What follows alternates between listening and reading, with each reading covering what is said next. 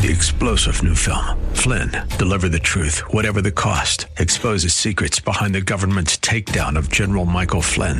Flynn knew what the intel world had been up to. He ordered the first audit of the use of contractors. This set off alarm bells. He told the truth. He was the most dangerous person for Donald Trump to hire. They had to get rid of Flynn. Flynn, deliver the truth, whatever the cost. Available now. Watch it today. Go to salemnow.com. salemnow.com. Well, presidents don't always act presidential. And diplomats don't always act diplomatically. Kings don't always act kingly.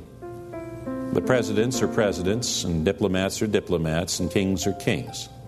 Christians don't always act like Christians, but they're still Christians. Reminds me of the statement in Chronicles of Narnia, right? Once a king or queen in Narnia, always a king or queen in Narnia. Welcome to Study Verse by Verse with Pastor Leighton Sheely as we continue in 1 Corinthians. Today, focusing in on what it means to be called a saint, what it means to be called a child of God. Won't you join us? This is Study Verse by Verse with Pastor Leighton Sheely, who joins us now from Church of the Highlands here in San Bruno. According to Scripture, every true believer in Jesus Christ is a saint. J. Vernon McGee in his radio Bible class Through the Bible said, all of mankind is divided between the saints and the ain'ts. If you ain't in Christ, then you are an ain't. If you are in Christ, then you are a saint. It all depends on you being in Christ. It's not a matter of degrees of sainthood. You either are a saint or you're not a saint. Now, it all depends on being in Christ Jesus.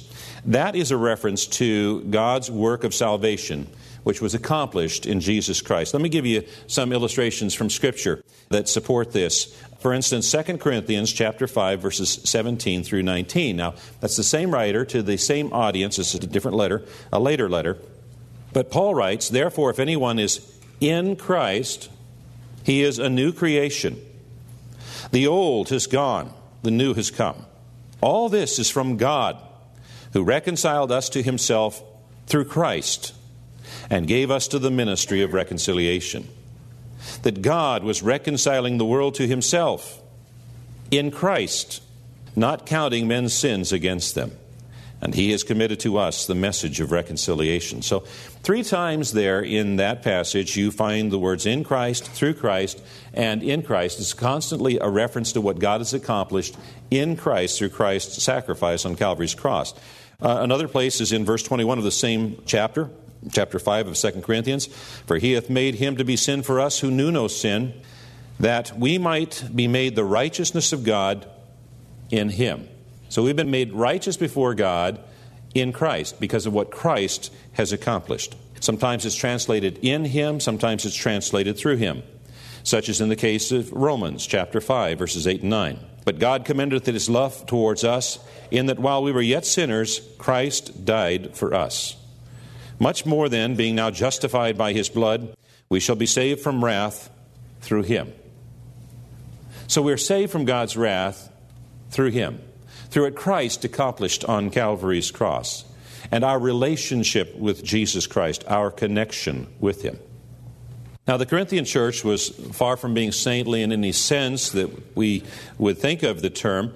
This group of Christians were particularly immoral and worldly, and yet in his opening words of his letter to them, Paul stresses that every one of them who has truly believed in Jesus Christ was saved and was a saint. All saints are saved, and all the saved are saints. That means that every believer has a right to call himself a saint. Now, none of us feel worthy of the title, but it's not based on us. It's based on what God has declared us to be. He's declared us to be saints. When members of this congregation greet me and say, "Hi, Pastor Leighton," I am reminded of the responsibilities that are associated with that title, pastor. And with this understanding of the title saint, it is wholly appropriate for us to greet each other with the word saint. Sitting before me there is Saint Greg and Saint Marge and Saint Alex I know it might sound funny to us because we're not used to it, but it's entirely biblical. And furthermore, it might be interesting for us at Church of the Islands to get into the habit of greeting each other with the title saint, because when we do that, we're going to be reminded of the responsibilities that are associated with the title that has been given to us by God. We are called saints. The associations, the responsibilities associated with title can affect and influence our behavior. I remember growing up, and I got into trouble a little bit, actually quite a little bit, here at the church. And in fact, we just celebrated the 50th anniversary, and one of my Sunday school teachers was remarkably affected by the grace of God towards me. In any event, one of the things that I would hear when I got into trouble was, you know who your father is? You know, your father's the pastor. You know, that should affect the way you behave. And it did. I got into less trouble because of that. Still got into a lot of trouble, but I got into less trouble because of that. Well, presidents don't always act presidential. Diplomats don't always act diplomatically. Kings don't always act kingly. But presidents are presidents, and diplomats are diplomats, and kings are kings. Christians don't always act like Christians, but they're still Christians. So it says that we are called saints. And we are called saints, and we're called to be saints with all that in every place call upon the name of Jesus Christ our Lord, both theirs and ours. And by Paul's reference to all in every place, he is adding a sense of responsibility to the Corinthian church because of their identity and their affiliation towards other Christians who meet in other places. It also reminded them that they weren't the only church. They didn't have an exclusive with God. And that all of the churches that were under the name of Jesus Christ, all of us are interrelated, and we all have a responsibility towards each other. Now it says, those who call on the name of the Lord. The easiest way to describe the meaning of this is to say it in this way. When I'm home and I say, Jenny, I'm calling on the name of Jenny, usually for help.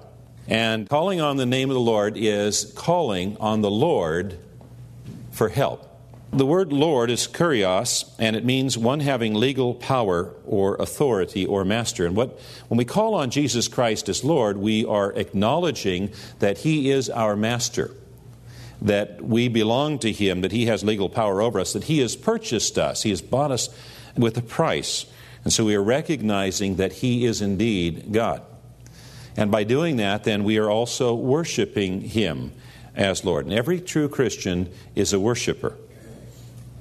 Now, theirs and ours can be a little confusing unless you understand that the theirs and ours is simply a reference to a place. He was talking about in their place and our place. Wherever it is that Christians meet is their place, and where we meet is our place.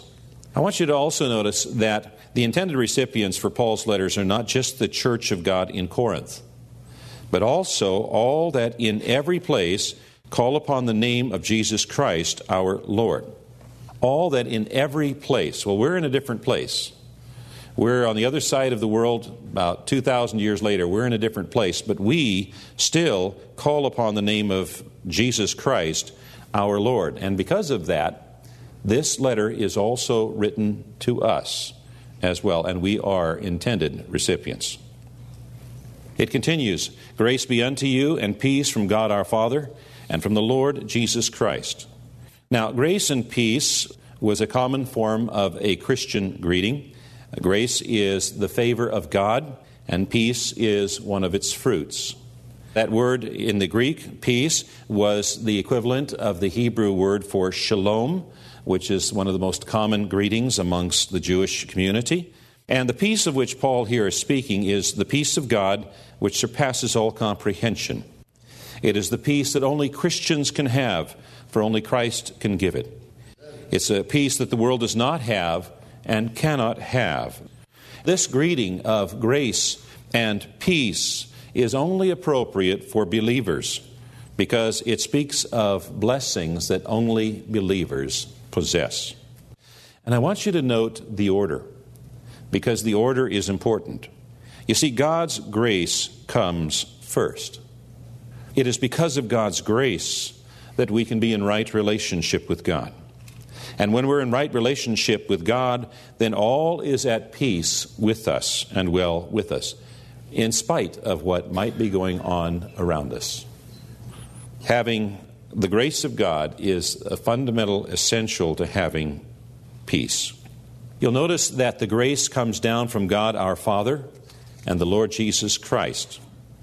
And it's important for us to recognize that all of the members of the Trinity of God are involved in our salvation.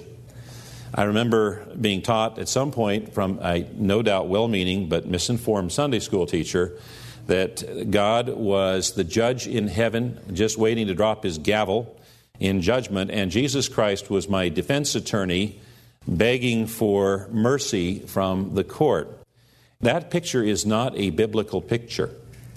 The way the Bible describes is that all of the members of the Trinity are active in providing for our salvation.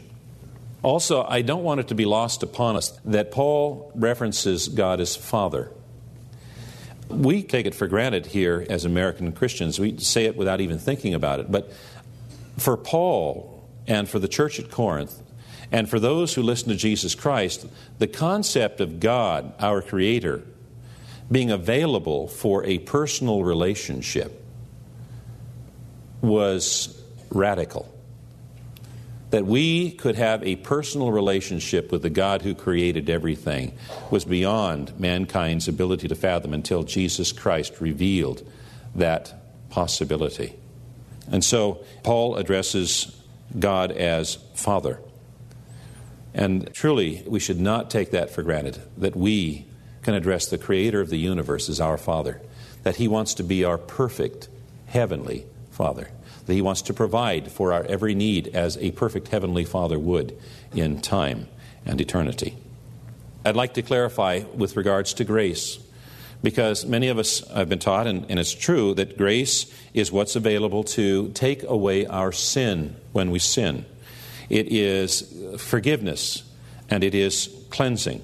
But there is another aspect to grace that we don't give reference to quite so often as we should, and that is that grace not only shows up to forgive us and cleanse us after we have sinned, but grace shows up before we sin to empower us to choose not to sin. Such a great reminder. We're always used to the back side of it, and not the front side that gives us victory before we see failure. This has been Study Verse by Verse with Pastor Leighton Sheely. We invite you to visit our website, highlands.us, if you would like to learn more about who we are. Church of the Highlands in San Bruno, where we meet, and service times, directions. Plus, a lot of resource material available for your further walk in Christ. Again, it can all be found at highlands.us.